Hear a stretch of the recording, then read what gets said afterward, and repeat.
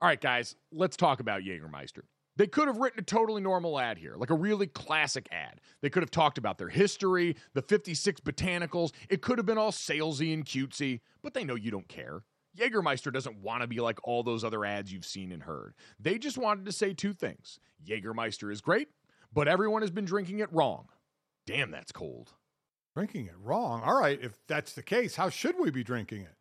They are so glad you asked, and so am I, Dad. I'm here to help you. Ice cold is the answer, at 0 degrees Fahrenheit to be exact. Ice cold shots of Jägermeister. That's it. That's all they want to tell you. So, wherever you are, if you're hanging out with friends or at the bar, call the shots. Cheers with ice cold shots of Jägermeister.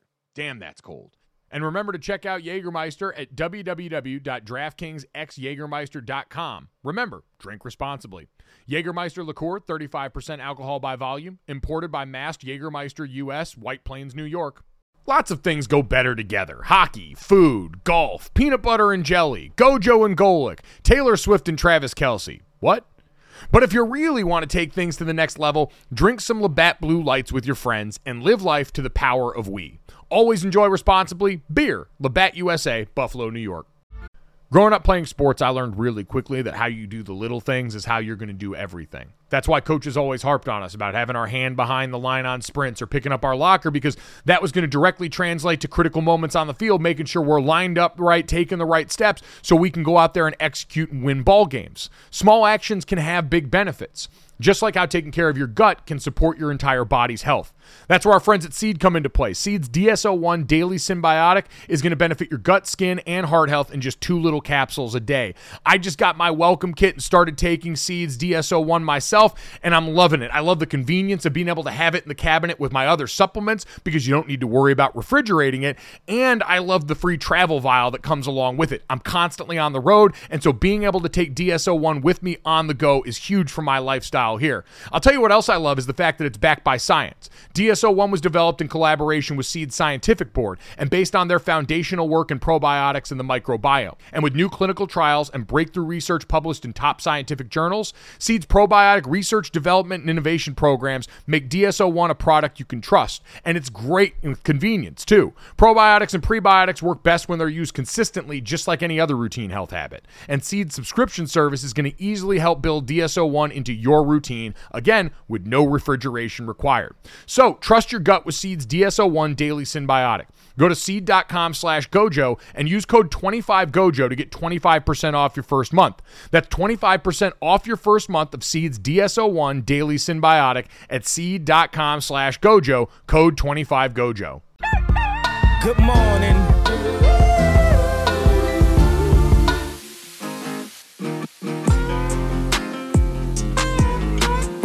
What's up, everybody? Welcome to Gojo with Mike Golic Jr. That is me. With me, as always, for some reason, also wearing matching polos, Brandon Newman. Brandon, what's going on? Brandon Newman, Louisville, Kentucky, Pleasure Ridge Park High School. It is football season as hell right now. Mike, it's all I want to do. I went to practice just so I could do that. I wanted to do it so bad, Mike. And to see everyone do it out there living their dreams doing it, Mike, God, it felt good. It felt good. Would you have been a guy that goes with, because that is uniquely like football season being fully back the way it is right now always seems defined by what we get in the live intros. Would you have been a guy that shouted out your high school or your college? High school. Like if I would have made it, maybe Ball State, you know what I'm saying, on some loyalty shit, but Pleasure Ridge Park High School, baby. Or just like Louisville, Kentucky, or like something like DeVille, like some kind of like, you know what I mean, shout out to hometown. Or King Mac once called me, he said, Newman, I don't even know where you're from, Detroit, Louisville, or Detroit, Kentucky. Like something made up. See, I would love to believe that I would, as a guy capable of making up someplace, like when Terrell Suggs used to say Ball So Hard University. I had the Ball So Hard University hoodie for a while. I was all in on it, but I know without a shred of doubt my simp ass would be out here so proudly saying Mike Golic Jr., the University of Notre Dame. It would erupt out of my soul. Pronouncing all of the letters and Yes. syllables perfectly, just giving like no other lineman ever has. No, such crisp diction, it would have been ridiculous. So that's how you can tell football is fully back around here. We are very excited about that. We got a lot to get to. My dad, Mike Golic Sr., co-host of Golic and Smetty, following up Jessica's appearance on the show yesterday, going to join us today. Dad's on the call this weekend with Westwood Run Radio for Sunday Night Football, the Bucs and the Dallas Cowboys. We're very excited about that. We'll talk to him about that. He was talking to the Philadelphia Eagles' new defensive tackle, Jordan Davis, about how big and scary he is and about the Eagles' outlook on this season. Some worst to first candidates. We got plenty of good stuff there. As always, if you like it, make sure you download, subscribe, rate, and review Gojo wherever you get your podcast. Leave us a 5-star rating and a review. Ravens fans who flocked in here for Lamar Jackson's interview the other day, if you stuck around and decided to try one more, make sure you go ahead and like, subscribe, hit the automatic download button. Check us out on YouTube, too. We pointed a lot of people over there with that interview, the DraftKings YouTube page that you can subscribe to. Then go and check out the Gojo with Mike Golic Jr. playlist on there. We appreciate all our newfound. And Brandon, I imagine you got to feel pretty pumped having a bunch of new Baltimore Ravens fans flocking around our Twitter accounts and show accounts. It does feel good, Mike. It does feel good. It feels good for multiple reasons. It's one of those things like you need other people to talk to you about it, so it makes you feel real. So like some other friends that are Baltimore Ravens fans hitting me and on some like, dude, like you just talked to Lamar. And I'm like, oh yeah. Like, and you'll hear a little bit of a question to your dad about this specifically and I should have known that what the answer I was going to get, but it's about talking to a big celebrity. But my thing was I wanted to ask, like, if you would regret anything, because on that episode, remember you said I came with some sass at the beginning because I was still like upset about what we couldn't do, what wasn't said, like how I wanted to handle it differently. And it was just all, I realized I was all in my head just because it was Lamar Jackson. Yes, exactly. It tends to be what happens, but we're very excited to have Lamar. We appreciate him stopping by and giving us some time. We look forward to watching him play some football this weekend. Brandon, in the meantime, we had football last night, and good God almighty, the Buffalo Bills circled the hell out of the wagons and kicked the entire shit out of the defending Super Bowl champion Los Angeles Rams. The Bills won 31-10 on Thursday Night Football. It was an awesome scene. It was SoFi. They brought The Rock back out to do the intros at the stadium again because Dwayne The Rock Johnson is apparently just the voice of the NFL on field now. Via the CFL, like the XFL or whatever. The history repeats itself. We'll always remember that. He got to go and do a workout with Aaron Donald before, which I was very excited about here because watching that guy lift weights is fucking awesome. But you had that. You had Andrew Whitworth and Odell Beckham Jr. making a surprise appearance with the Lombardi when they were doing the banner ceremony before the game and introducing the team out on the field. I think I saw OBJ even say, man, part of me wants to be out there, but a lot of me is just enjoying watching all of these guys who have put in so much work go and do this, a.k.a. it's kind of nice not getting hit tonight. I get to come here, I get to stunt with the Lombardi, and I get to not get hit a little bit. But that was about where the good times ended for the Rams. Now, this game was pretty close for the majority of the game. Even through the third quarter, it was about 14-10 or 17-10, something like that in favor of the Buffalo Bills. And then the story just became really turnovers on both sides. It was a sloppy week one game for both teams. Buffalo won this game with 4 turnovers, 2 interceptions by Josh Allen, 4 tournaments. So I was thinking about the Dragon Ball Super immediately. Yeah, 4 tournaments of power and the Cell games. No, but I want to say you could spin it and say the narrative was about turnovers, Mike. It was a narrative about completed passes, right? Like it was just, and then once the passes started getting completed to the other teams, it just became like a game of Madden on rookie, and it was so entertaining. It was really entertaining, and you're right. Like the story of this game to me is overwhelmingly Josh Allen. Jumped off the page as the best player on the field for both sides. And you could say a 1B to that was Von Miller and the fountain of youth experience that's gone on for him since the postseason last year, leaving Denver. 2 sacks, 2 hurries, was lightning quick off the edge, and Oh, really leads into the shoulder other dip. thing that he has no right to be both as strong and as bendy as he is, and the defensive lineman that started all of these things that we have now in the NFL offseason, tight end O-line masterminds that I was at, all started because of the Von Miller Pass Rush Academy, where this guy who just happens to be one of the freakier athletes in the last 2 decades of North American football now is also the guy that wants to study pass rushing at a granular level and teach it to other people. So he's wholly unfair. And Brandon, it leads to my point.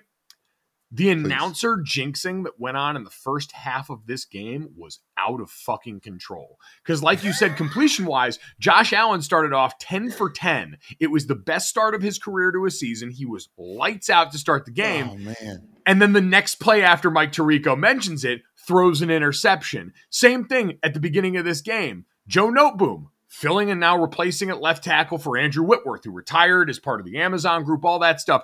As soon as they mention him, gives up a sack to Von Miller the next play.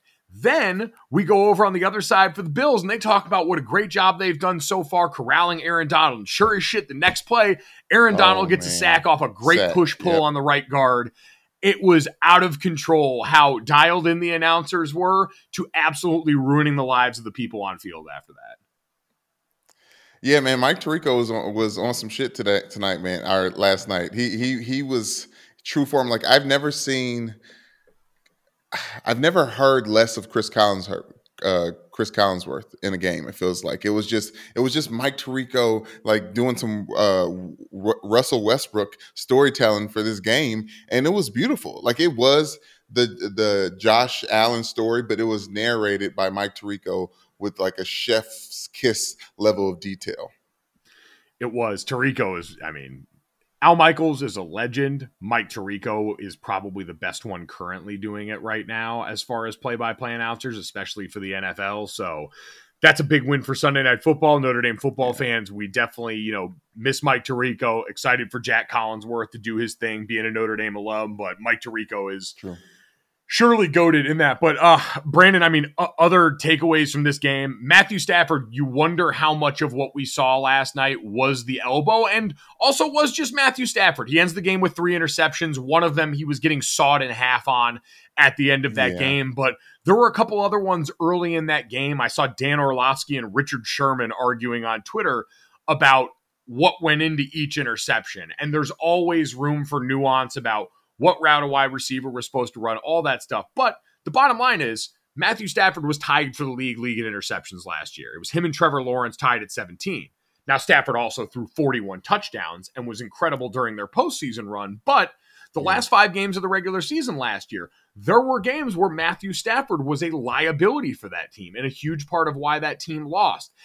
And I don't think that's the case. Matthew Stafford is going to do much more winning than losing for the Rams, but with all the focus on the injury that he had to the elbow that apparently goes back to last year, that is a baseball injury that he was rehabbing this offseason and working on this offseason, some of those errant throws and some of those interceptions that ended up being what sealed the game, you're going to wonder all season long, right, wrong, or indifferent, if it's tied back to what he's been dealing with physically and what that means for this team now that allowed 7 sacks in this game.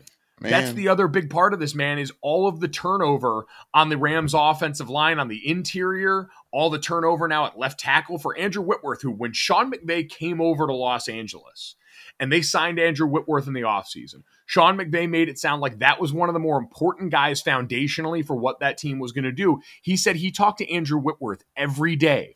Not just about football, but about everything. He was the linchpin of that team that they needed. And now in the world without him, it's going to be very interesting because when Stafford came over, part of the appeal was, well, we don't have to do all the stuff we were doing to cover up Jared Goff. We can sit, drop back, and do 5-man protection, spread the ball out, get our receivers going deep downfield because Stafford's got the arm and the moxie to do that. And if the elbow is somewhat of an issue, and if protection is going to be an issue like this, accounting for the fact that the Bills have a good, young, deep defensive line that Von Miller no doubt was brought there to kickstart, it does maybe make you have a little bit of pause about the Rams, who are one of the few flawed teams and injured teams along the offensive line at the top of the NFC this year.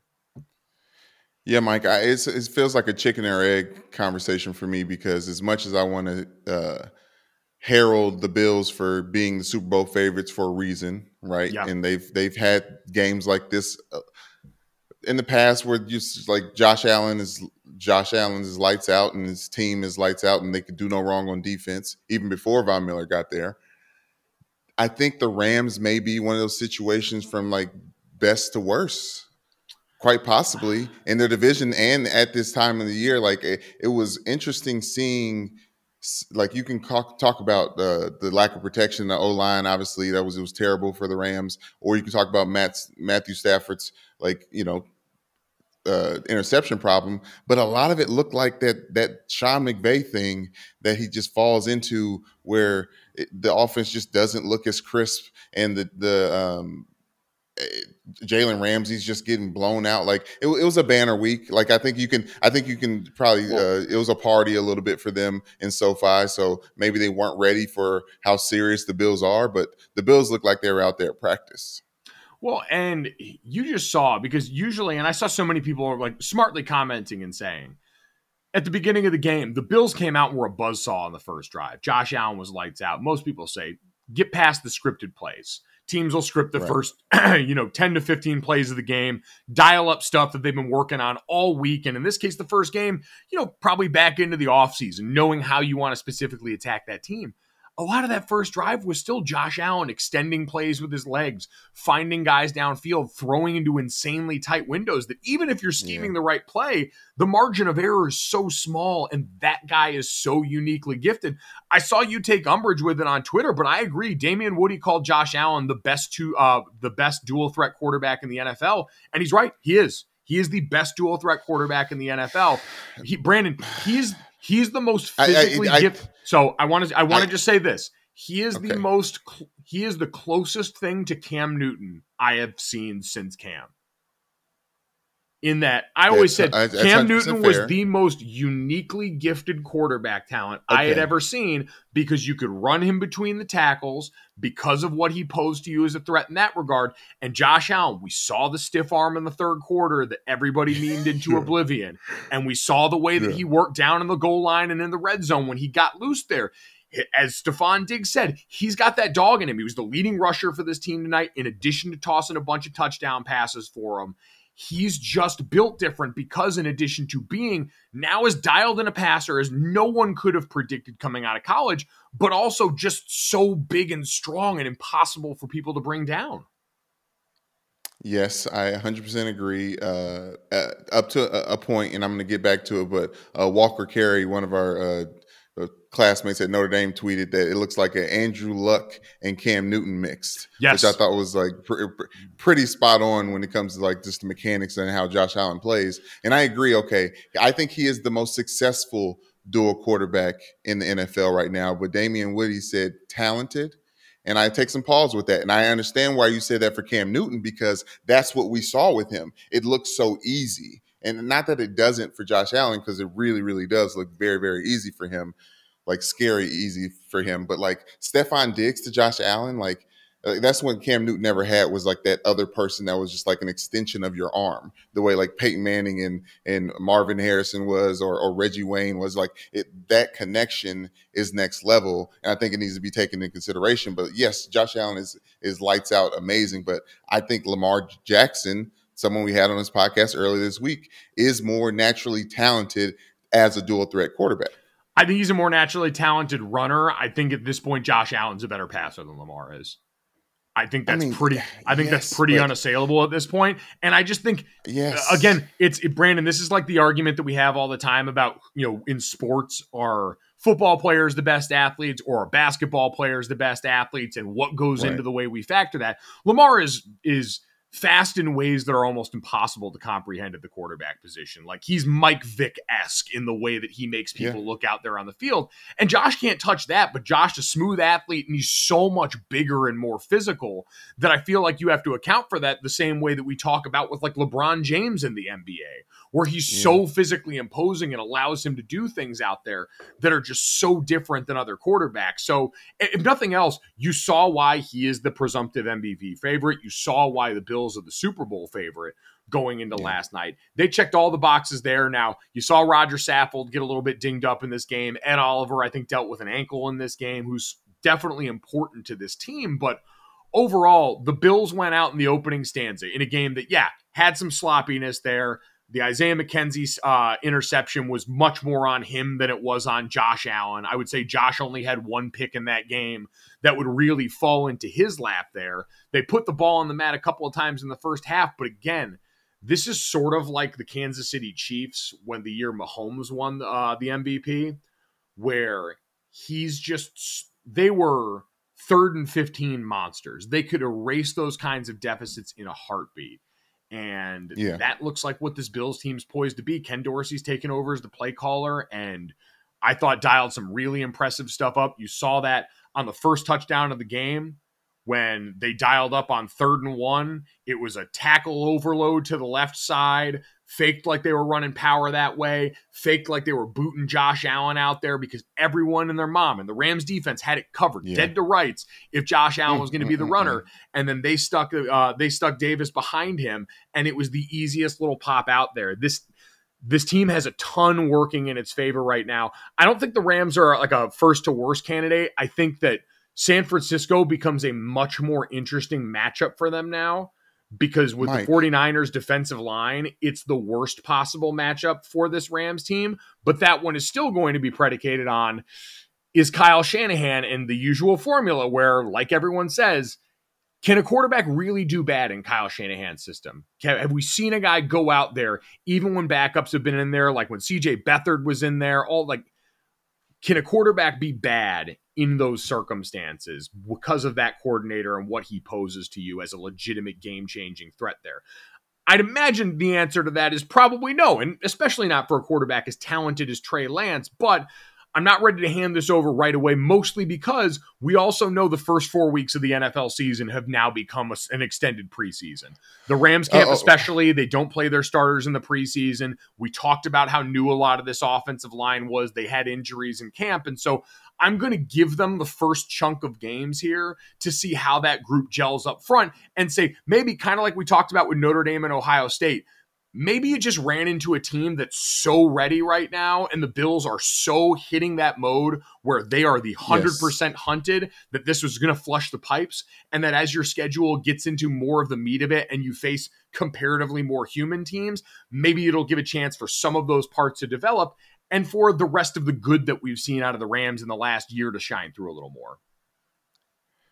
I hear what you're saying, and I agree with you. The Bills are just ready, but they're like not a year away. This is their year.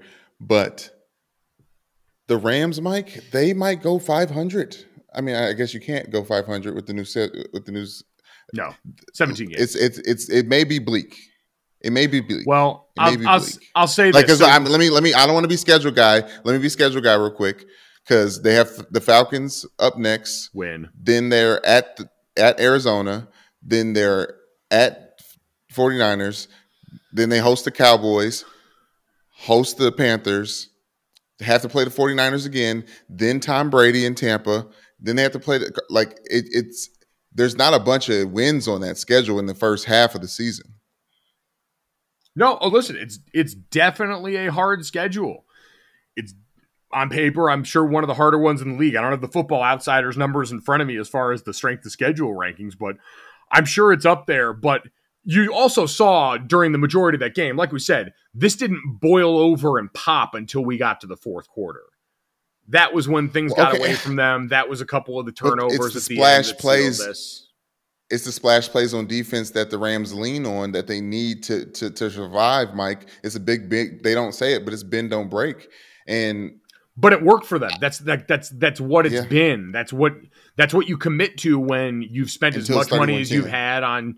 Well, yeah, but again, like, I'm just saying the majority of that game, while I never felt like the Bills were fully threatened, it was closer score-wise than it indicated at the end. And then it got away from them there. It's probably indicative of the fact that, again, the Bills are they're Himothy this year. That's Himbo Slice. It's whatever you want. They are them this season, and it showed big time on Thursday night. So the Bills set the tone. Huge opening statement from them. The Rams go back to the drawing board as they have a little bit of an uncomfortable banner night there. It's an exciting start to this weekend. We're going to take a quick break, and when we come back, we're going to talk to my dad, Mike Golic Sr., about the rest of what we've got coming up in the NFL's Week 1. The NBA playoffs are heating up, and so is the action at DraftKings Sportsbook, an official sports betting partner of the NBA. With same-game parlays, live betting, odds boosts, and so much more, don't miss out as the NBA postseason winds down. And if you're new to DraftKings, you got to check this out. New customers can bet $5 to get $150 in bonus bets instantly. Download the DraftKings Sportsbook app now and use code GOJO. That's code GOJO for new customers to get $150 in bonus bets when you bet just $5. Only on DraftKings. The crown is yours. Gambling problem? Call 1-800-GAMBLER. Or in West Virginia, visit www.1800gambler.net. In New York, call 877-8-HOPE-NY or text HOPE-NY. That's 467-369. In Connecticut, help is available for problem gambling. Call 888-789-7777 or visit ccpg.org. Please play responsibly. On behalf of Boot Hill Casino and Resort in Kansas, 21 plus, age varies by jurisdiction, void in Ontario, bonus bets expire 168 hours after issuance. See dkng.co/bball for eligibility and deposit restrictions, terms, and responsible gaming resources. Bees like that. Woo! Football! He's in the trap. Football! Football! Jenkins! Football! Football. Football! Can we get Yay. Football. Can we get a sincere football of like how much we care? Like football. Like if we actually could see football and hold it, it'd be football. Or like man, a question. I watched Football? Football? Maybe Football? you. I know you do it like you're seeing a long lost friend, like you're a white person who's seeing their friend. Football, you son of a bitch. Son of a bitch. Get over here and give me a hug, football. Football. They let anyone in here. Football. Get football at the front door. Let him in. No. Tell that guy to get out of here. No, I'm just kidding. Come on over here. We've been waiting for you. Wow. Football, you son of a bitch. Get over here. How the hell are Why you? does generic How the love hit kids? so hard? It is Hallmark brand. You know what? There's a reason Hallmark sells all those cards. Because generic love, a lot like horoscopes, always just feels like it can hone in. It gives you room to just figure out how to tailor it to you, man. It's me. It's just amazing. Can I tell you how hard I was ready to football? Did you guys see the clip of Dan Campbell in one of the last Hard Knocks episodes? They asked him, the 2022 Detroit Lions will be, and he takes like a 30-second pause. I saw it yesterday. Stroking his beard. And then he says, the 2022 Detroit Lions will be the team that can and will. Wow. And I'm not even 100% sure what it means. This is truly the bleeps in Paris. I don't know what it means, but it's provocative. Gets the people My going. eyes were bleeding. Gets the people going. I wanted to die for him in that moment. Man. You know, it's amazing to me the difference of somebody normal size saying stuff and somebody jacked like him getting emotional. There's something about just a jaw-jutting, big ass, badass dude getting emotional and getting fired up. You know, it just takes you in a different spot. It's true. You're right. But this in particular scene, I watched it yesterday, Mike. They stayed on his face for 45 seconds, and he was like, he stopped the brooding, and then he said, "That's a good one." And he said, "There's a lot of different ways I can take it." And he said, "A team that can and will." He invented so many different kinds of beard strokes in the middle of that 45 seconds. He brushed his facial hair in ways that, as someone who's worn a beard since they were like 18 years old, I can't even begin to comprehend. I didn't know I had that much to learn about beard stroking. It is impressive. But Dad, I think you're right. It's sort of like I always said that being a 300-pound white man, when I would go out to bars and display a little bit of rhythm, people would lose their mind because it's so unexpected given the source. Yep. And so when you've got large, Herculean-looking Dan Campbell, because we don't believe that men are allowed to express emotions in the same way, and he starts to I thought he was going to give us a tear. I thought he got choked up enough to give us a tear. That's how ready for football Dan Campbell is. So, Dad, as one of the nation's premier football guys, I feel like that had to resonate very much with you. Oh, it did. I mean, listen, the start of any sport, you're always jacked up for. There's always promise in any fan base, but I think more in football than any others, because we know who the top heavy favorites are, but we've seen 4 or 5 teams that didn't make the playoffs. We've seen teams that have losing records the year before win the Super Bowl. So I think there's more hope in football than, say, for a lower team in Major League Baseball or basketball, just the way the teams can get constructed to have a chance to pull off that surprise and go, oh shit, I didn't expect that. It happens in football more than any other. So there is truly that hope by I'd imagine even Jet fans, have a little bit of hope, even though they're not even going to have their starting quarterback for like 3 weeks. So even Joe Flacco revenge game though to start the year. That's very true. They're probably a little less excited, but still there's excitement of you never know what's going to happen. Now you're talking specifically about the game in between the lines in any given Sunday style, but strategically from a operational standpoint, from a company standpoint, this is a pretty big season for the NFL. This is a tweet from Front Office Sports. For the first time, the NFL season will host a game in Germany, play a Christmas triple header, launch a streaming service, open sports books at the stadium, allow teams to market internationally, and air select games exclusively on their streaming site. Like, this is a special, strange time for the NFL as a whole. And listen, about time they stepped into the now. They're always last, right? True. The NFL was always made the most money. Now, maybe not comparative to roster size. That would probably be the NBA with all the money we see going around. But, I mean, they're making their $15 billion a year. They're basically dent-proof with all the sometimes really bad stuff we've seen going on, and it doesn't affect, it doesn't affect attendance or viewership on the games. And anytime any football disliker or hater tries to say, oh, nobody's watching anymore, there's tenfold reasons to look in the ratings on why, people are still watching football, but they're always behind on everything, right? They're always last to market on everything. Why, I don't know. They vet everything out. Maybe they make sure. I don't know, but they're last to it, but it still works for them.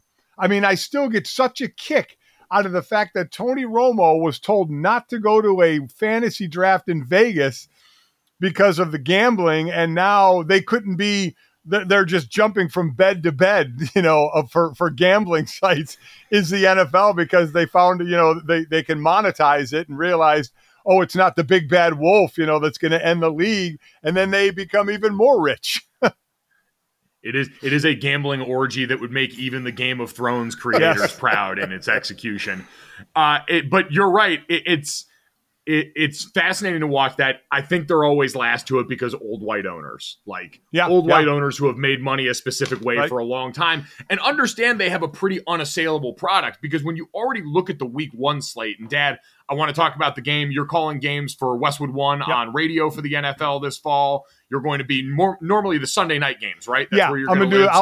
I'll have one Monday night game, the one in Mexico City with Arizona and San Francisco. Other than that, it's going to be Sunday night games. It's awesome.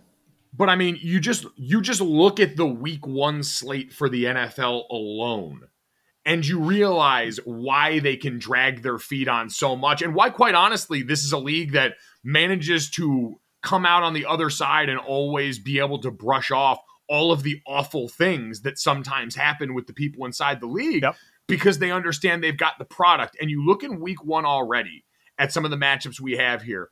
Division matchup between Green Bay and Minnesota that I am fascinated by. That might be sneaky the game I'm most interested in this weekend, just because there are so many people that seem to be buying the Vikings this season.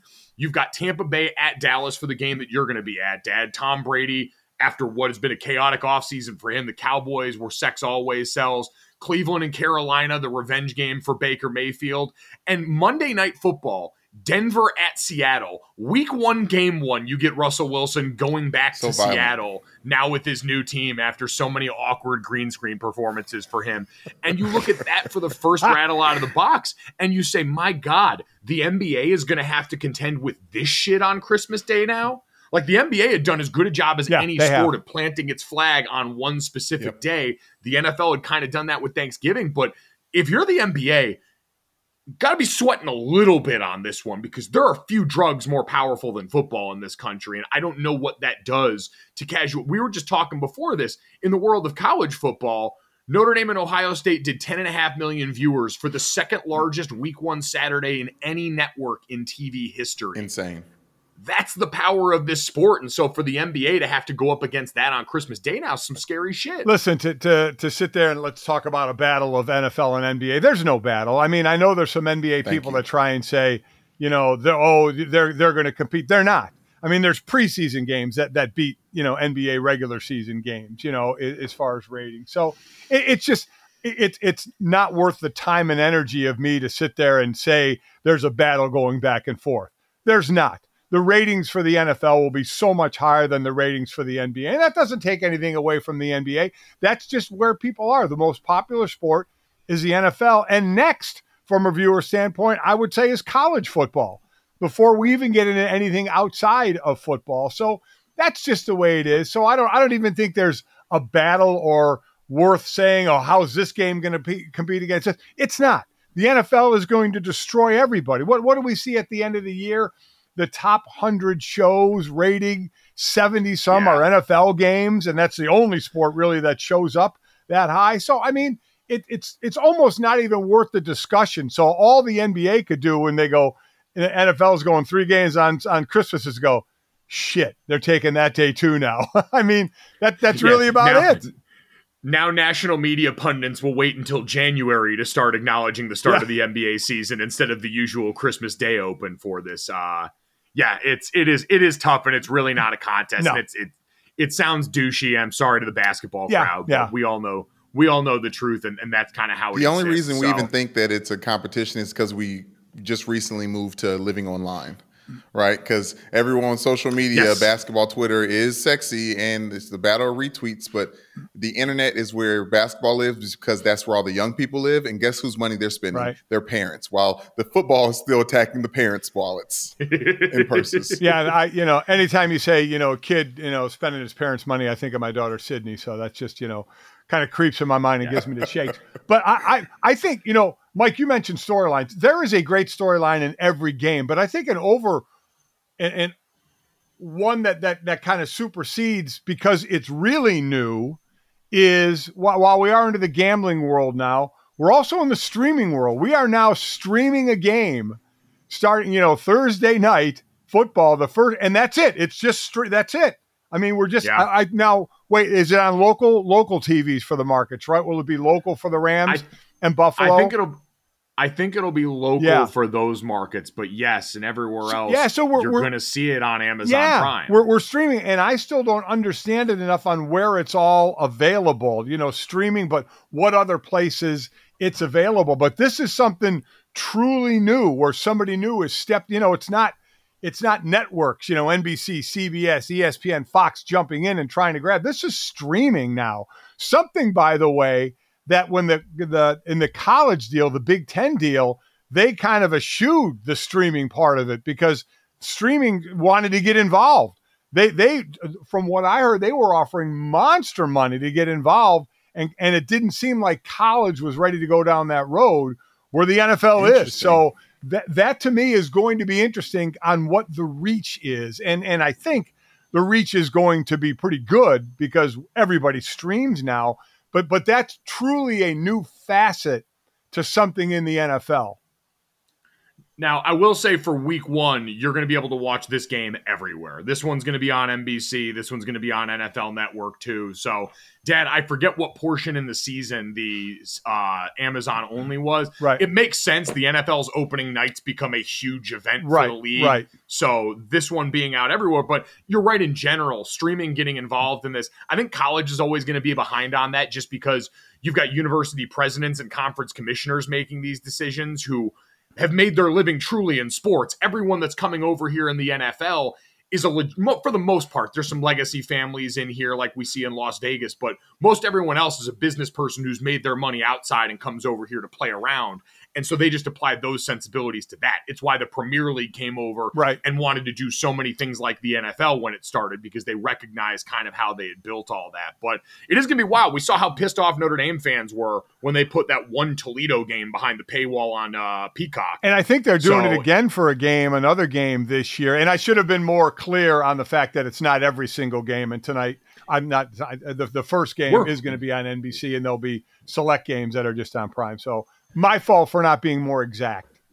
Hey, you know what? As we hear said every weekend, it's week 1 for blank 2. And in this case, it's week 1 for the commentators here. So, Dad, looking at the slate this weekend, I do want to get to your game on Sunday night with Tampa and Dallas. I know you're fired up for that one and get to go out and be a part of that. You got to go to your first Super Bowl last year doing radio with Westwood One, which had to be an incredible. Was that like a moment? So for anyone that had missed this in the course of my dad's 2-decade career, you had never been to the Super Bowl before because you never went as a player and didn't get to play in it.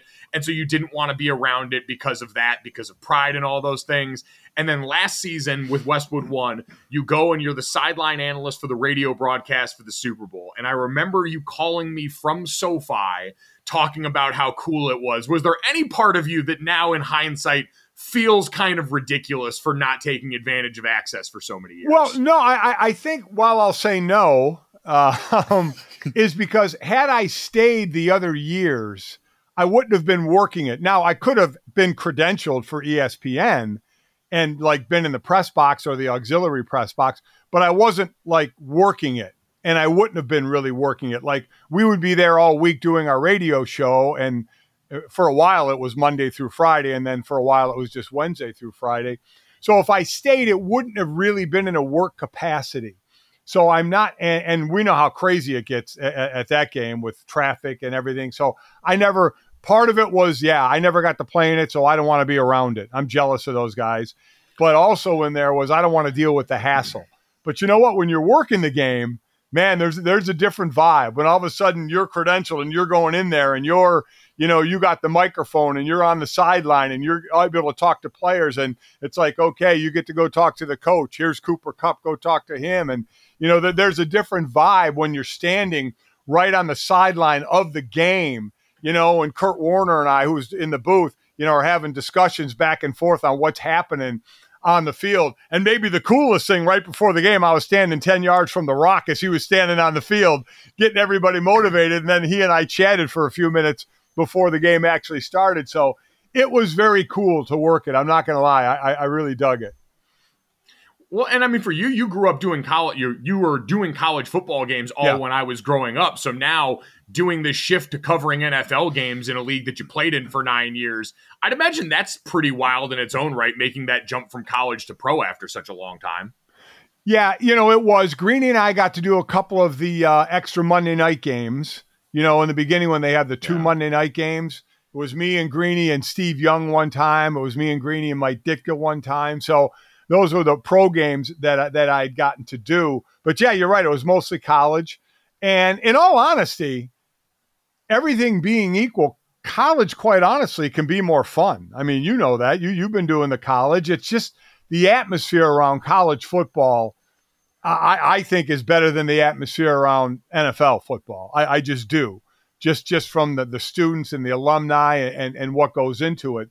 But logistically, NFL, I mean, you're flying to major cities. You're not flying to a major city and drive like you're like we've gone through. You drive an hour and a half, to go to the small college town, smaller roster in the NFL. So that way it's a little easier to call, but it is fun because it's something I did for 9 years. Now, obviously people I played with aren't playing anymore, but people I played with and or against are in the media, and I see them all the time at these games. So that's actually pretty cool. It's pretty cool in this game. Dallas, their assistant D-line coach, is Leon Lett.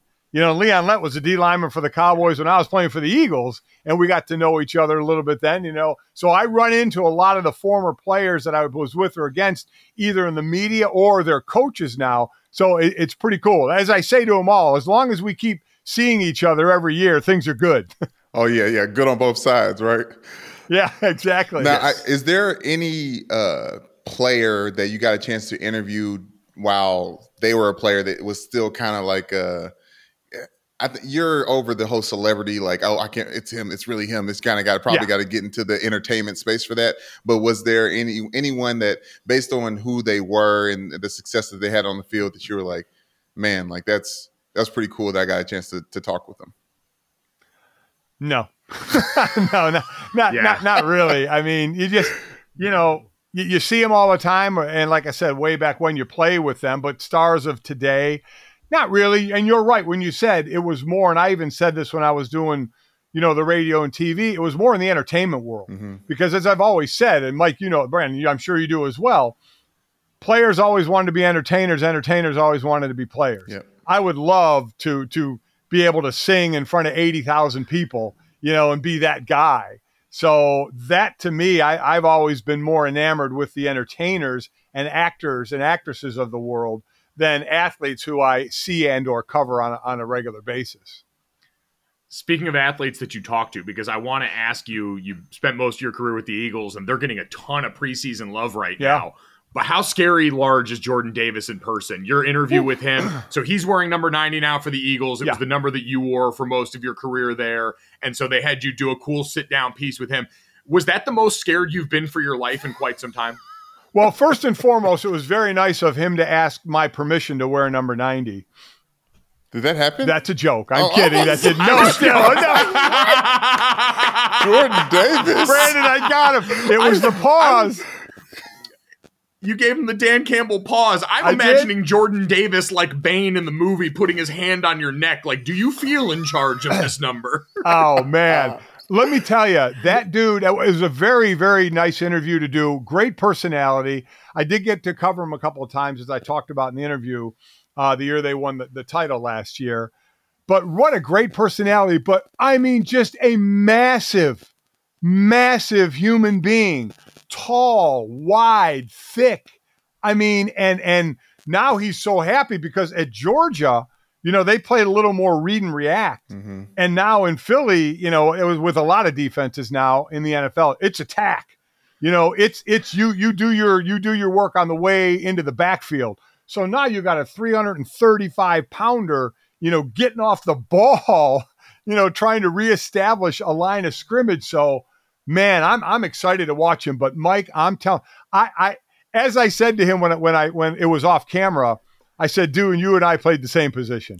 Yeah, now granted, when I played it, I was about 285, 290 most of my career. But even at 285, 290, I would disappear behind him because he's just so thick and wide. So just an incredible athlete for size. And then you realize how big and how quick he is. Well, we see that all the time with these guys. They're just bigger, they're quicker, they're stronger. It's amazing. I've been impressed with him in his interviews, speaking about just around, like, what did you get from him that you got more impressed with what's going on between the ears with him? Well, I mean, I always love this era of player that understands players that came before and to learn from them.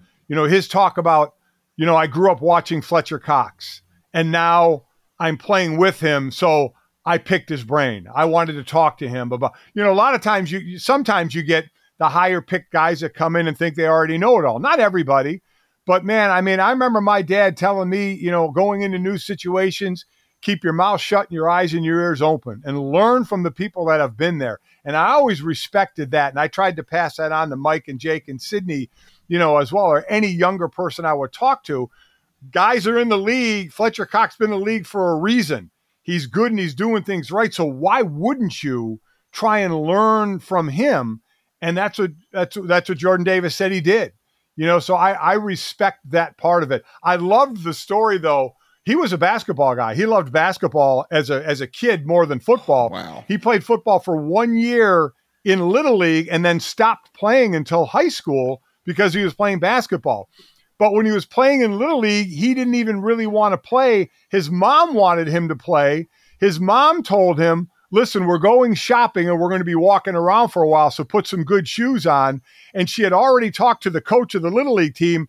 And so Jordan got in the car thinking he was going shopping. She dropped him off at the field and left him. She dropped him off to the coach, and then the coach took him, and that's how he played his first year. She goes, yeah, my mom fooled me and dropped me off at the football field. Mama Davis. Told me we were going shopping. No wonder he didn't want to play after that. He was abducted by football. How about Scarred it? How by about football. It? Yeah, but then he stopped and for a bunch of years and just played basketball, then picked it up again, and obviously was pretty darn good at it. So wow. I can't listen. imagine, I like the Eagles. Given his combine numbers. Yeah, go ahead, Dad. I am curious because the Eagles are getting a ton now. They traded for C.J. Gardner-Johnson from the Saints, and I feel like after that, you started to see, while they were looked at neck and neck, I think, with Dallas for a while, the Tyron Smith injury and then that acquisition had people looking up going, holy shit, this roster is really good. And they think the quarterback's probably just good enough to go ahead and kind of boost them to where they can go. Yeah, I think the Eagles are going to win the East over Dallas. We'll see what happens with Dallas. Tyron Smith obviously getting hurts, but he hasn't played a full season in 5-6 years. It's been a minute. He's missed 30-some games over that time, so it's not like he's been there. Zach Martin's been the most consistent one there, and now they have other new guys as well. But you're right, Tyler Smith, who was a tackle in college and was playing left guard, is now going to have to go to left tackle. And we'll see. They signed Jason Peters. He'll be on the practice squad for a couple of weeks, and we'll see. Now, he is a 40-year-old, so we'll see how much he can help. But I do like the Eagles to win the division. Do you think Jalen Hurts is going to be the guy long-term for them? Because my whole thing with the Eagles going into this season, and you and I both did our power rankings that DraftKings is going to put out every week, junior versus senior, like Orange County Chopper, which I'm very excited about. Nice. Now, so going and looking at the rankings here, neither of us had the Eagles in the top 5. You went Buffalo, Los Angeles, Tampa, Cincinnati, and Kansas City. I went Buffalo, Kansas City, Los Angeles with the Chargers at 4, and then Green Bay at 5. But there's a lot of people that have Philadelphia making it to the Final Four, Philadelphia making it pretty far in the playoffs. My doubts there come with Jalen Hurts because, again, while he's a really good quarterback and a potent rushing threat with Miles Sanders in that backfield and a guy who's gotten better everywhere he's gone, I still just think talent-wise, at some point when you get to that level of the postseason with the caliber of quarterbacks that we're talking about, 2017 aside, you need that dude to be able to press past that point. And I don't think push comes to shove when you get to playoff football and everyone's going to say, all right, we know what the Eagles want to do and rely on that ground game that Nick Sirianni leaned into in the back half of last season smartly. I think at some point when you got to throw consistently downfield to win that game, there's potent receivers in that room, but I still question the top-end ability that would get them over the hump when all other things are close to equal that time of year. I agree. I think, listen, I know they can be a really good running team. We know that. We know the offensive line is really good, barring injury. Let's hope Jason Kelsey can stay put together. He already had a elbow procedure in the offseason. I like the defense as well, but, I mean, you're right, Jalen Hurts completing 52% last year, or 2 years ago, 61% last year, 16 touchdowns, 9 interceptions. I don't think you can go far doing that, right? I mean, and that's in 15 games played. So I agree with you. I think they can win that division. I think, can they do a dent in the playoffs? We'll see. But to get where they want to go, I think is going to be tough. Because you look at teams, what team can live without a 30 touchdown, 10 interception guy?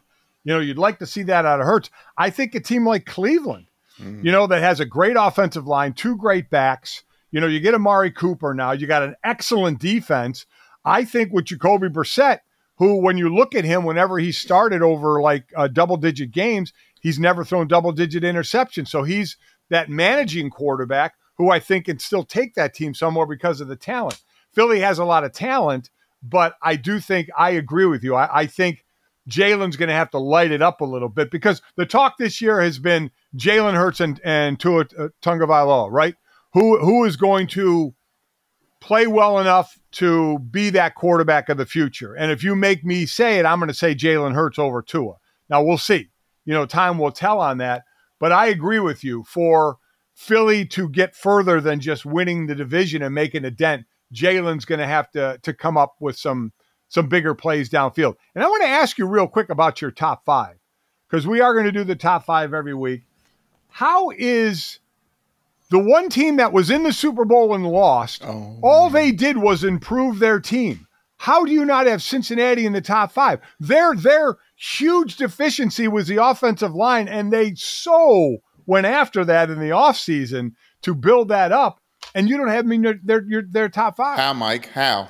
So I think for me, I go back to, yes, well, I even said last year during the postseason, this is probably the worst version of Cincinnati we're going to see for a while. It was still a team that was inconsistent. I get largely because of that during the regular season, but the defense stepped up in a big way. So much of that postseason run was getting hot at the right time. I think they'll be a more consistent team this year. I just also think the rest of the AFC is so loaded. We've talked about that as the premier division in football. I don't think the Bengals are going to win their division. I think the Ravens are going to win that division. You do? Yeah. See, I think Cincy is, yeah. Yeah, I mean, I think Baltimore, just by nature of getting healthy, we talked to Aaron Schatz from Football Outsiders, and Baltimore wasn't just the most injured team in the NFL last year. They're historically one of the most injured teams in football last season, in the last couple of decades. And so I think with that in mind, and with Lamar Jackson and the situation he's in, I think that's a team that's going to win that division. And so you're talking about the Bengals again, they're talking about the Bengals in wild card range, which is definitely possible. But I just think if healthy, so much of the rest of that division, whether it's in the AFC West, whether it's the Ravens in their own division, are in a better spot than that team right now. And I think the Chargers, who I put in that top 5, are in that category. They've got a quarterback who's an absolute mutant. Joe Burrow is a great quarterback, a clutch quarterback who did what so many top overall picks have failed to do. But I just think, too, with that, you have an offensive line with 4 new starters on it. That's not going to be perfect right away. It's certainly going to be better than it was last year. Don't get me wrong. But it's not going to be perfect right away. That's a position that takes a little while to gel, especially if you want to run as much empty and 5- and 6-man protection as the Bengals run with Joe Burrow in that offense. So I just think there's going to be a little bit of an adjustment period, as you talked about. The Browns are in transition, but have a good roster. The Ravens are going to get better in a hurry, and I don't think that division is necessarily going to feel the same as it did last year for a team that was also not as good in the regular season as it just got in the postseason at the right time in the Bengals. I think the team that I hem and hawed the most about was probably the Chargers. Thank you. I didn't have them in my top 5, but that's a team I was trying to find a place for them. And again, this is going into the season, so obviously our top 5 is going to consistently change, and they'll probably make their way in there. But right in the beginning, that was the one I had the toughest time with. I think another surprise, and we always do this each year, because there's always 4 or 5 teams that don't make the playoffs that actually make it the next year, so you look at teams like that. I like the Saints this year. I really like what the Saints, have the possibility of doing this year. I really do. So to that end, Dad, usually I think in any given season, there's always a team that goes from winning 6 or fewer games that makes the playoffs in the next season. Right. So with that in mind, I want to pull up that list of teams that could be worst to first territory here. 6 or the fewer Jets, wins. Wow. Okay. I believe that's usually what it is. Yeah, it happens every year. A team. This was Thor Nystrom, who writes for Fantasy Pros, said it happens every year. Which team that won 6 or fewer games, 6 or fewer last year, do you think will make the leap into the playoffs this year? Which means the options are the Jets, Texans, Jags, Giants, Bears, Lions, and Panthers. Wow. Oh my God. Panthers easy, right? I'm probably going to lean toward them, even though you have Tampa Bay and the Saints in that division. So, man, because I'm trying to look at the rest of the division. Well, and I think realistically, it's got to be an NFC team this year, because in the AFC, it's just too loaded. You're not going to have, as much as I think that the Jags offense is going to get a lot better this season, they've got some fun young talent on defense. The AFC just too much this year for anyone to make a dent in that hide. So take them out here, take the Jets out, take the Texans out automatically. The Bears are going to be awful this season. Yeah. Does Dan Campbell make a run? See, I think the Lions and the Panthers are really the only 2 teams that you have to select from here. I agree. I'm trying to ignore the Hard Knocks Kool-Aid, man, because you watch that and you get so excited, and it happens every year. But, Dad, I also think the Lions team is built really well up front on both sides of the ball. They've done a good job of creating a foundation for a team that I think, and let me know what you think on this, I think the Lions next year might be too good to be in a high draft spot. I think they could be around a 500 team this year. And so you wouldn't be picking as high as you want to be in the Bryce Young sweepstakes or for a lot of the quarterback class that people really like in college this year. I wonder if there would be a candidate for a veteran coming on the market. And I've said this on this podcast before, like Derek Carr in Las Vegas, if they choose to get rid of him because they've got a contract out after this year. So, yeah, that's a good question, because if you're Detroit, do you feel your team is good enough to bring in a veteran to try and win now, or do you think you need to build with a big? I mean, because there's going to probably be 4 first-round quarterbacks next year, unlike this year. There's some decent quarterback talent out there coming up in this draft. So if they don't get the top one, maybe they're in position to get one of the 3 or 4, even if they have to trade up a little bit. Do you do that as opposed to go for a veteran? That's a good question, but just for the hell of it, I'll take Detroit. Why not? Yeah, man. It's them or Carolina. You're right. It is one of those. But with the Bucks and the Saints is very similar to the Vikings and the Packers, is it not? Well, the Vikings. Here's the thing: the Vikings to me are just good enough not to be good and not bad enough to suck. I mean, they live in limbo. That's the Saints. Right? That's where they are. And you're right. That is the Saints.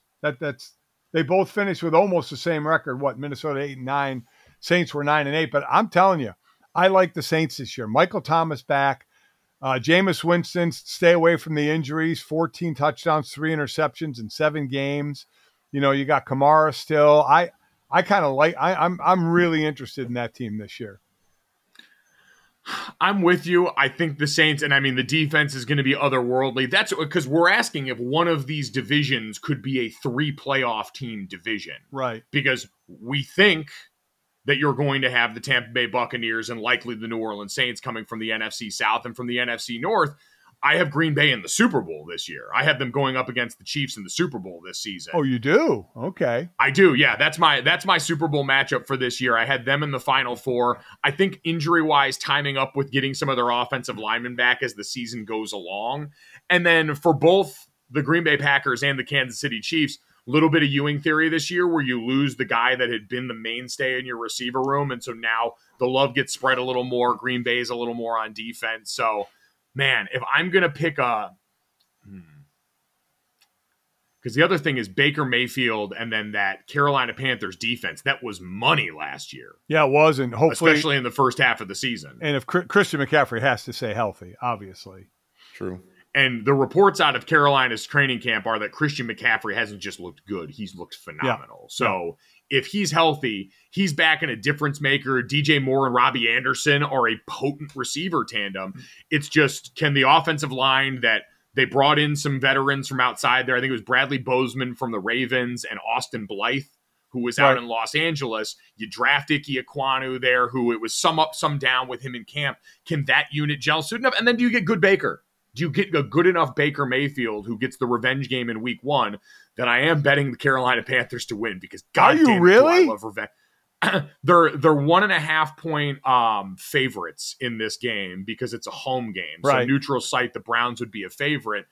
But I don't know, man. There's just something about knowing they've got explosive potential. I think knowing that defense can really come out, and especially because it's Jacoby Brissett. So you feel like it's going to be a little bit more of a one-dimensional operation. Right, yes. I don't expect that downfield passing attack for the Browns to necessarily be up and running.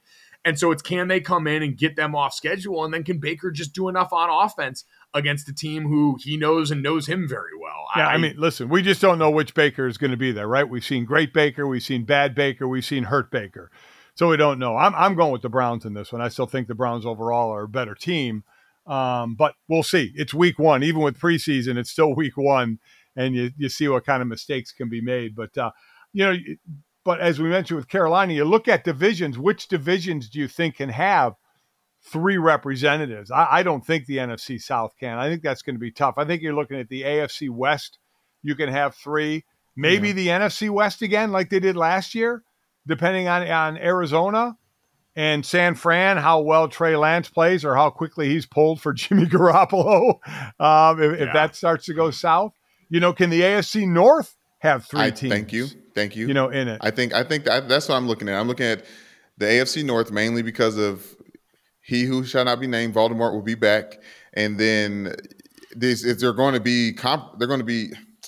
The Ravens were at the bottom of this division last year, right? They're hungry, they're healthy. I think they're taking everything very seriously, and I just feel like it's clearly their division. The Bengals was that team that the season before last in the AFC North that ends up to start the AFC be at the very top, and the Steelers are just going to be competitive for everyone else. But the game I'm looking at to kind of start was going to set a tone for the season is the Ravens Jets game, where if it was Zach Wilson starting, I feel like my Ravens had a better chance or a better shot.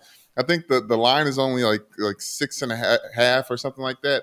But that Joe Flacco revenge stuff, it's just it's not the same team. It's not that he knows the team. It's not like that level of knowledge. It's just that uniform. It's uniform versus You're worried about that game? I'm worried about Joe Flacco. Really? I am. I'm worried about Joe Flacco.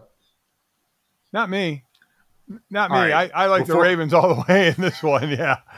Yeah. Yeah. Give me the Ravens and lay the points in this one. I am not worried about the Jets. No. I think I actually am going to take the over in that game too, looking at where that one was at. But we'll get to some picks later here. So, Dad, you're going Lions for the six loss team or more to make the playoffs. Brandon, who do you want to go with in that? Where were we at on the other side? That it was the Texans, the Jets, and Jacksonville, I think. Good luck. Go ahead. Pick one of those. It was Jets, Texans, Jags, Giants, Bears, Lions, and Panthers. And I really think it's a 2-horse race with the Lions and Panthers. That's what it was. Yep. I think I'm leaning towards the Panthers. I don't like, but I like. The ceiling is there. Because you said all the different versions of Baker. We've never seen scorned on a new team trying to be the hot new boyfriend Baker. And I think that's what we're going to get this season. I think if I'm accounting for variance, I'm saying I would give it to the Carolina Panthers and give them that opportunity. There's part of me that thinks that Matt Rule's the first coach fired this season, that it happens in the middle of the year. Yep. So there's a huge delta in what can go on for this team.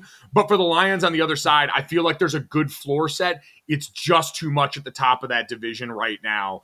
And I think we saw them lose so many of those close games last year. I still don't think Jared Goff can be that dude, whereas Baker Mayfield every once in a while when he was healthy could give you some of that. So I'll go Panthers with you, Brandon. Dad, you're going Lions on that one. This is me trying to emotionally hedge knowing that I'm bought into that team because of Hard Knocks. So try and do that as best I can. But Dad, a lot of exciting games on the schedule this weekend. I do want to get to some of yours. You've got the Sunday nighter, Tampa and Dallas. With all the drama leading up, it feels like it's got every off-the-field buzz headline there. What are you expecting from this game-wise? What are you looking at here? Well, I think, the two things to me are going to be how does, and it's not the sexy thing to talk about, but how does Tampa Bay deal with the fact that their, interior O-line has been shredded? I mean, shredded from retirement to injury to assigning somewhere else to another injury. Between Stinney and Jensen, you have injuries. Marpet retires, and who was it that Kappa that went to Cincinnati? I mean, and you're talking about a stationary quarterback. It'd be a little different if you had a mobile quarterback who could escape. But, and we keep talking about how edge rushers, you love watching an edge rusher, but quarterbacks hate the pressure up the middle more than anything else. They hate the garbage around them, especially guys that don't move. And Tom doesn't move. You can frustrate him by hitting him. He gets animated when he gets hit too much. So to me, that's going to be an issue. That's going to be an issue. You're going to have a rookie starting in there on the line. Then you got a Domer and Hainsey starting at center. Shaq Mason was a nice get from New England. Yeah. But that's an area that I wonder about. Listen, they got a ton of wide receivers to throw to. We'll see what Fournette does in running. I love Leonard Fournette. Leonard Fournette said he plays about 238, 240. He like a lot of guys, has a personal chef in the offseason. But a lot of times, because he does gaming all night till like 4 or 5 o'clock, and then he wants to make a run to Waffle House. So he tells his chef, I'll see you at lunch. So his chef doesn't make him, this great breakfast. He goes to Waffle House after gaming all night and then tells the chef, yeah, cook me something good at lunch. So I love that. So that to me is the storyline for Tampa. I love that Vita Vea was named a captain for the first time in his career. Yes, I love that guy. That's great. So I think that's a very cool thing for him. And for Dallas, are we going to see the changeover to more Pollard? Pollard has been Tony Pollard and Zeke in the backfield. Pollard's been more explosive the last couple of years. Zeke had a really good first 4 games, averaging, I think, over 90 yards a game. Hurt his PCL, and the rest of the season averaged about 45 yards a game. So that was tough for him. Pollard, will you see them both on the field at the same time? Pollard's been working a lot in the slot. So seeing them both on the field, and here's your stat for you that you can, keep count at home. Last year, when Pollard and Zeke each rushed the ball 10 times or more each in the same game, they're 7-0. And in those 7-0 wins, they've won by over 16 points. Damn. So they've dominated those games. So let's see. That to me is because I love the defense for Dallas, where they're going, and Micah Parsons, what he's going to do next. But I want to see that offense on how they're going to split time with Pollard. And I know it's still around Zach. I get it. I still don't understand getting rid of Amari Cooper, but that had a lot to do with the Zeke, deal that he had. But to me, it's Zeke and Tony Pollard and how they split that up. Because remember, this is the last year of Zeke's guaranteed money. So he's under contract till like 26 or 25, but this is a last year guaranteed money. So it could be his last year. And this is Tony Pollard's last year under contract. So he's a free agent next year. So how does that whole dynamic work as well? If you think one of them stays next season or they both go, who do you think we're gonna see? I think Pollard stays. If anybody stays, I think Pollard stays. Pollard can do a little more. He's more explosive, about 1.5 yards more per play than Zeke. Like I said, lines up in the slot, can be that guy out of the backfield as well. So if there's only going to be one, I'd lean toward Pollard. Now, again, Zeke is supposedly in the best shape of his life, healthy, coming back. So listen, guys know more than anybody. They know what's on the line. He knows he's on a contract till 26, but his guaranteed money is done. They all know the business side of football and what they need to do and how difficult it is for that position of running back to continue to get big deals. I do wonder, too, because so much focus is going to be there, the offensive line. Yeah. I do wonder how much more if they go back to, remember when they started, I think it was 2020 in the game against Tampa. Didn't they play them the first, I think they were the Thursday night open. Well, that was last year. Or was it last year. It was a 31-29 game. It was like 30-second, last 30-second field goal, I think, by Tampa. And it was the game where Dallas came out and essentially ran the fucking air raid in that game. And everyone said, this isn't sustainable and you won't be able to do this.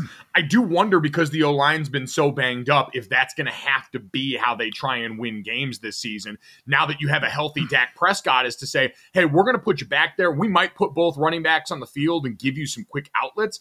But at the end of the day, we need healthy Dak Prescott, who's not rehabbing for the first time in his Cowboys career, to go out there and be able to carry the load on this thing while we figure out what Tyler Smith's going to be able to do as a rookie here, what the rest of this offensive line does as Zach Martin looks around wondering where the hell all of his friends went. Yeah, how about it? What's interesting, Mike, and you would know this from an offensive line perspective, Kellen Moore said about last year's game, because it looked unbelievably, non-equal. I think it was 18 runs to 50-some passes.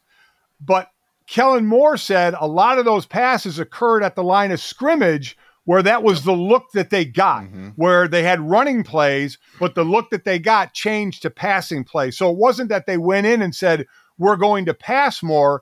He was trying to say, and you can answer best to this as an offensive player, that the looks they got turned some of those into passing plays.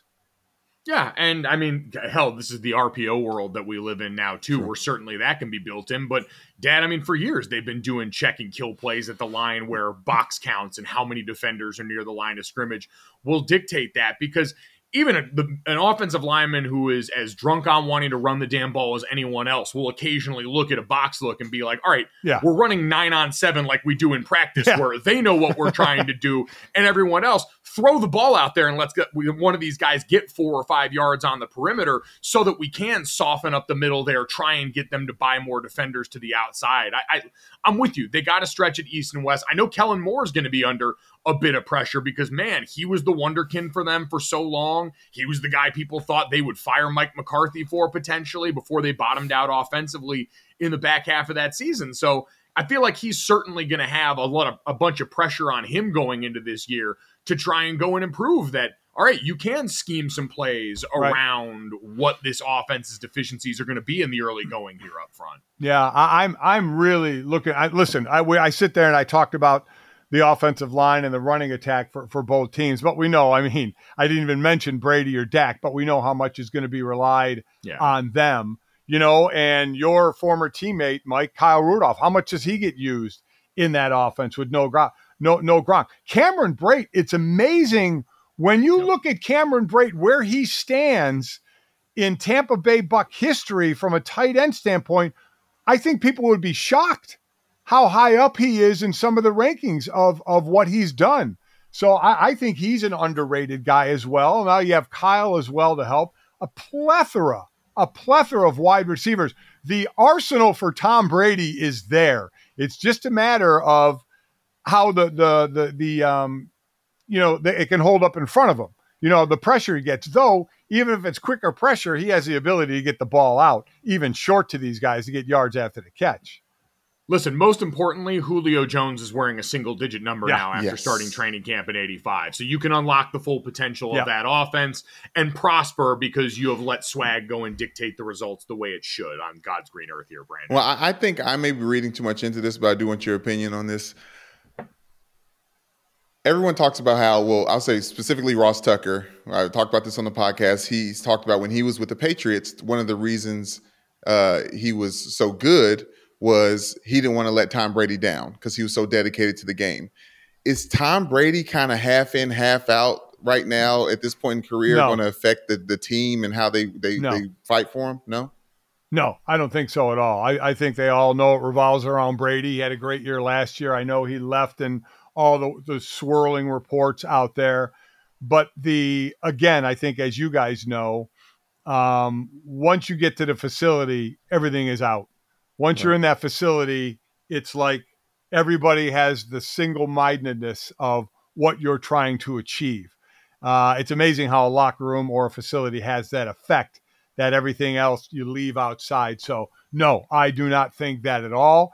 I've been afraid to say anything like this because we were all so wrong about it. I do think it's going to be his last year. I think we are finally getting there after all of us being wrong on how long he was going to play. But I don't think it'll affect, especially if he feels it's his last year. You want to talk about balls to the wall to finish winning the Super Bowl. I mean, hell yeah. Man. Well, speaking about balls to the wall, speaking about balls to the wall, you're our resident dad here. We're going into football season. This is very important. I need your advice on, for us married folks, sex life during football season. Like, do we schedule things? Is it about communication? Are we planning babies for postseason? Because like if you have a baby, if you consummate in October, then you have a baby in July, and there's a lot of late nights during football season. Like, how do you organize intimacy with your partner during football season? Whenever the situation arises. Are you kidding me? Okay. Well, scheduling? How you're too young to be scheduling? Listen. Offense versus defense. A lot of people read and react. That's kind of how I often operate. But then some people are offensive-minded people. They schedule their 88s and try to 2-minute drill their way out of it. I just didn't know if there was a plan. I don't know if you had any advice on the matter. I had. No, you know what? Wow, I had all 3 kids. Well, 2. While I was playing during the season. Sydney was born when I retired, but I didn't expect to be retired. The league retired me at that point. But Mike was born in September and Jake was born in December. So, no, I didn't think about that, Brandon. Okay. When the moment struck, take advantage. Do your thing, man. Okay. I mean, seriously, what are you pulling a journal out? I mean, what the hell? Brandon, I mean this sincerely. Fuck you for bringing up my parents having sex on this podcast. Mike had to deal with that. Mike had to deal with that enough in the locker room at Notre Dame when we play the porn music. Yeah, absolutely, Brandon. You're gonna have to come run these hands after this podcast here, Dad. Thank you. Safe travels this weekend. Your top 5 stinks, but I won't hold that against you. Whatever, we'll see. Sound the trumpets, it's horse racing time. So saddle up for the action with DK Horse, an official DraftKings affiliate. Right now, new customers who download the DK Horse app can get a 100% deposit bonus up to $250. Just deposit $25 or more and complete the playthrough requirement. Wager on your favorite horses, then watch the races live right in the app. Download the DK Horse app now. New customers get a 100% deposit bonus up to $250 when they opt in with code Golic. Only on the DK Horse app. Gambling problem? Call 1-800-GAMBLER. 18 plus, 21 plus in certain states to open or access an account and resident of a state where DK Horse is available. Eligibility restrictions apply. Void where prohibited. 1 per new customer. Match calculated on first deposit up to a maximum of $250. Deposit requires 2-time playthrough of settled wager within 168 hours. Bonus released in $25 increments. Deposit and eligibility restrictions apply. See terms at dkhorse.com. Really glad Jordan Davis didn't beat the shit out of my dad. That would have been really awkward. Thank you to him for showing mercy in that moment. Seems like a very nice young man. Brandon, before we get to this, that, and the third, finish off the week in the podcast and send everyone into a beautiful football weekend. We talked about it last week, the thick six picks every Friday. Last weekend wasn't so cute. We reviewed it on Monday, ended up going 2-4 on a slate that was entirely college games because we didn't have any NFL. This week, we're going to go 3 college and 3 pro for the thick six heading into the weekend. All these odds courtesy of DraftKings Sportsbook.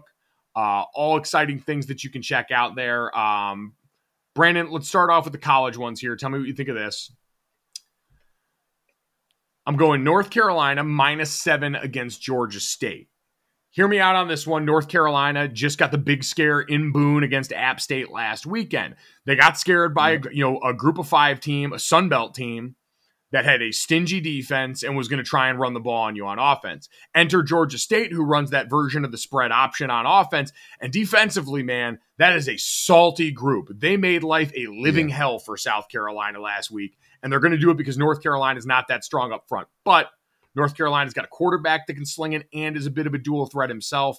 They got weapons all over. I think not only do they end up having enough weapons to score, they also have a bye after this. They have a bye next week, and then they play Notre Dame the weekend after that. And so you get the shit scared out of you by a team in App that you went on the road and should have known was going to give you trouble, and instead you allowed 40 fourth quarter points. You get scared straight in practice that week by the coaching staff. They get to send a tough message, doing it off of a win, and tell you to not take this team lightly because you also don't have the trap game scenario where Notre Dame's right after. You got that bye week in the middle. So I think North Carolina manages to get through that. I got Anthony Richardson as the Florida Gators host the Kentucky Wildcats. Anthony Richardson over 59.5 rushing yards. He had up over 100 against Utah in their first game. And Brandon, if you go back and look at Kentucky last year, they gave up over 80 rushing yards when Emory Jones was the quarterback at Florida, gave up right around 50 yards to Hendon Hooker when they played Tennessee last year. So this is a group that lost some important guys to them on defense. Offensively, we know, I think it's going to be a bit of a different balance. They lost Wan'Dale Robinson, guys up front. Their running back room is super banged up right now, as their starter, Chris Rodriguez, is still out right now because of a suspension. So I like Anthony Richardson to get over that total. And then the last one's the homer pick, but as someone who defended Tommy Rees at every turn this past week, Notre Dame -20 against Marshall. Rashim Ali, who has had an undisclosed absence from the team, is still not going to be there. Their star running back that was sensational last year. Really fun guy to watch. I think between that and their offensive line having a bunch of turnover from last year, Notre Dame covers the number. Tommy Rees dials up some big shots and gets Tyler Buckner in the downfield passing game. Go Irish, beat Herd.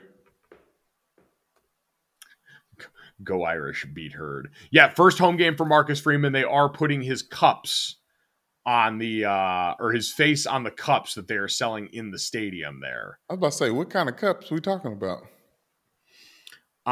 They're like commemorative cups that have his face on them. I know when you say giving away his cups, I thought you were thinking like, old school. Oh, no, not football equipment. By the way, too, we did the profit boost last week for everyone on DraftKings Sportsbook. This week, they have the college football stepped up parlay offer this week. You get an additional boost for every leg you add to your college football parlay, all the way up to 100%.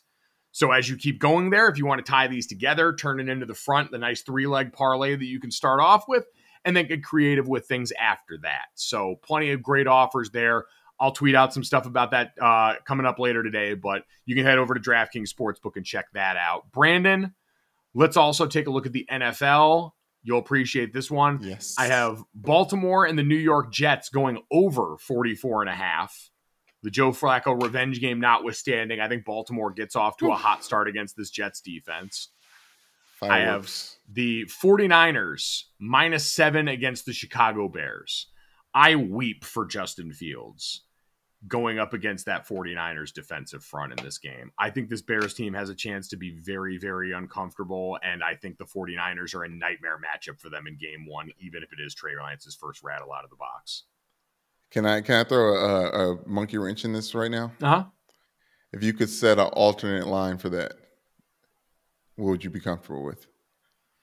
If I could set an alternate line with that where I would take Chicago. No. Just like messing with the points a little bit, considering that defense and in the Bears defense. I'm comfortable with it at 7, man. I really just think the Kyle Shanahan factor and how potent that pass rush is on defense, it's nightmare fuel for Justin Fields. I almost looked at some turnover props for him, but ended up deciding on this one straight up for the Niners. And then the last one is a total heart bet, or a total, I should say, like dumb brain bet where I like revenge games. Carolina -1.5 against the Browns. Baker Mayfield revenge game right out of the gate here. All of the stuff leading up to this one. Jacoby Brissett at the helm for the Cleveland Browns, who we know all the strengths of that team there. You've got, Amari Cooper in the receiver room now. You've still got the running back room with Nick Chubb in it. All the cells are there, but I just think, one, as we talked to Anish Shroff, voice of the Rams on this podcast before, of the Panthers. That Panthers defense under Phil Snow is a fast, physical, and scary unit. Panthers got some weapons. I think they can pull that one off. So that's the thick 6 plays of the week. I'll tweet those out. We'll make sure we have the honor system going around there. Plenty more at DraftKings Sportsbook, like we said. But Brandon, we also have to make sure that heading into the weekend, everyone looks good so they can feel good, so they can play good, so that they get paid good. And that is with our friends at Knockaround Sunglasses that you are currently modeling right now. Knockaround's polarized sunglasses, just $30 a pair. I know, stunning that you could look so good and it could cost so little. And that you have so many custom options. From the arms, the lenses, the logo color, you have, and believe me, I've checked the math on this several times, as Brandon on YouTube dons yet another pair of Knockaround sunglasses, because you can get over 1 billion possible combinations at the Knockaround Custom Shop. They are perfect for going on a run if you are so inclined. I went on that today. I made myself a spicy new cutoff. Felt really good. Brandon now has 3 pairs of sunglasses on his head currently. He is knocking around harder than anyone has knocked around in the history of knocking around right now. He can fit those all on his head, by the way, because they're very lightweight. Very lightweight. And they have the rubber nose, so none of them slip, slide, or bounce, even if you put them in your hair. Knockaround sunglasses are high-quality polarized sunglasses at a truly affordable price. So check out their huge range of shades at knockaround.com or Brandon's head. But when you're at knockaround.com, you can type in promo code GOJO and get 20% off at checkout. Again, knockaround.com or Brandon's head, promo code GOJO, 20% off. Brandon, now that you are stacked up and ready to go, do you know what time it is? Yes, man. Thank you for asking. On this, that, and the third, my friend. And we'll keep on fighting to the end. This, that, and the third. This, that, and the third. No time for losers. This, that, and the of the world.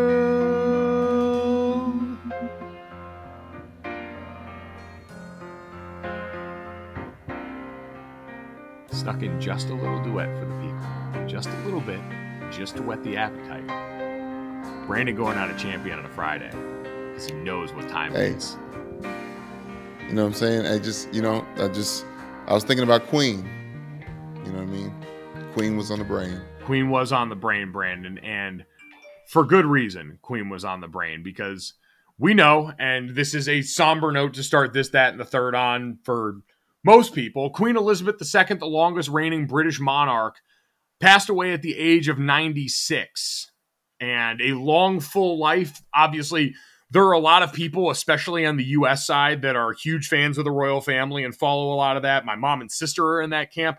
I am not one of them. I'm just kind of a person that generally thinks it's sad when most people die and generally abide by speak no ill of the dead. But Brandon, not everyone agrees with that, because good God almighty, this was one of those days on Twitter where I was amazed at how quickly people turned to getting the jokes off. Yes. The first knee-jerk reaction, second thought reaction, I was thinking maybe, I was like, is this patriotism at one point? Like, I was like, why are all these jokes in the tuck? But God save us, and God bless the dead, as always. They had a moment of silence for the Queen before the Rams-Bills game, and there was a part of me after today that wondered if she was going to get booed. That was the point that we had gotten to, and I wasn't. Yeah, I was waiting. I thought you were going to tell me that happened. Yeah, no. The intricacies as to why so much of this strife took place online are for people much smarter than me. Go ahead and check out the Shutdown full cast. I'm sure they will be going into great detail on this in a way that I could never match. Can I say one joke that I saw that, of course, tickled me? Respectfully. It was a woman said, I told my mom the Queen died. She gonna holler back at me, Latifah.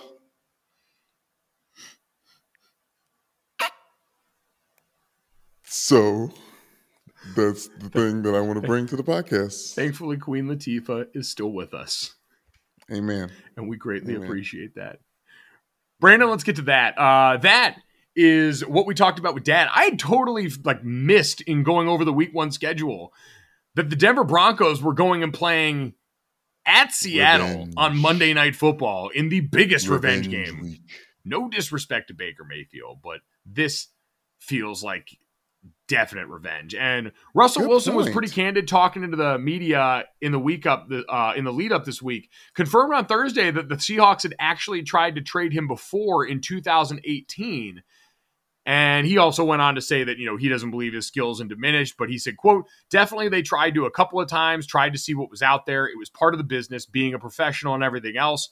I believe in my talents of who I am. I feel I am one of the best in the world. So that's certainly something. The other something was definitely Pete Carroll asked about Russell Wilson coming back and playing in front of the Seahawks crowd, and was asked about Seahawks fans and if he expected them to boo Russell Wilson or cheer him. And Pete Carroll's quote was very odd. He goes, quote, you're either competing or you're not. I'm leaving it up to the 12s. He said, it's a game time. We're going for it. However they take it, I'll follow their lead. I mean, I'm not going to be involved with that opportunity to react, so I don't have to make that decision. We'll see what happens, but I'm leaving it up to the 12s. What? Okay, that is very surprising. I have a visceral reaction, but I'm going to try to be more coach minded after watching Hard Knocks. Right? It's the whole concept that I think they talked about it on the broadcast. Every new football team is a new team, right? It's no carryover. It's just you got the guys you got this time around. And for Pete Carroll, while he's been in the NFL, he's just, in his mind, he's just had that one quarterback. And guess what? He's still at home, and he's trying to pump up his guy Gino. And he's like, 12, we need your help against this guy now. Crazy. Apparently, I I, for one, was a bit stunned by that just because of what Russ had meant to that organization and to so many people inside that building and to that fan base, and as part of a Super Bowl run that was almost back to back. Like, I don't know. I get that Russ has always been a weird guy, but it also seemed to fit the Pacific Northwest very well. It seemed very spiritually similar. So I don't expect them to same vibes. I don't expect them to boo him. That being said, I understand that's one of the best home field environments in pro football and yada yada. I got to imagine they appreciate what Russ did up there. Okay, and now that goes back to my original point. I'm not sure if the 12 would have rather traded getting rid of Pete Carroll and keeping Russell Wilson. Yes, I would agree. I said at the time, if you had to choose between the two, it's an easy choice. One is a quarterback and one of the better ones in this generation, and the other is a head coach. And unfortunately, there's only so much effect they can have, especially for Pete Carroll, who seems like he has kind of started to really hold on to those old school values that worked for a long time. But in today's league, you wonder how much of that still is going to get them by, especially if you're a prospective young quarterback who might end up with that squad at some point after this year. So good for them, I guess. Brandon, let's get to the third here. The third is really just something I was excited about that was all over the screens yesterday and last night during the game. Glass Onion, a Knives Out mystery, coming out December 23rd in theaters. Holy shit, Brandon. The Knives Out franchise has now reached, for me, John Wick status, where as long as they make Knives Out movies, I will see them on blind faith. Okay, I thought you were going to say Kingsman, which was on that level for me. Like, as soon as they start making more Kingsman's movies, I was like, yep, give it to me. And the second one had Samuel Jackson as a bad guy with a lisp, eating all of it up. Thank you very much. But I'm still a little skeptical because Daniel Craig gives me pause. I know he's a great actor. Well, and did you see the first Knives Out? It's too much centered around his facial expressions. Did you see the first Knives Out? Yeah, of course. It was one of the most enjoyable, fun movie experiences I've had in a decade. It was an absolute blast. Daniel Craig, Ethan Hawke, Kate Hudson, Edward Norton, Catherine Hahn, Dave Bautista shooting off a gun at a pool in a Speedo, Brandon? That doesn't appeal to you? No, because honestly, at this point in time, I feel like it's beneath Dave Bautista because I think he's actually a really good actor. I want to see him doing some of the whale stuff like Brendan Fraser. Like seeing him shooting off a gun, I'm like, okay, what is this? Is this 2017? Man, Jada Pinkett Smith, Janelle Monáe in this movie too. Janelle Monáe, okay, there we go. Now exactly. Now we're talking. It's, I don't know, man. I just looked at this and they couldn't show that preview enough during that game. Absolutely lit a fire under my ass here, much in the same way that watching Dan Campbell in that closing scene of Hard Knocks got me going in ways that I wasn't fully prepared for. Seeing this movie and knowing I'm going to have it back in my life at some point this fall is going to get me through some hard times coming up. There is no doubt about that.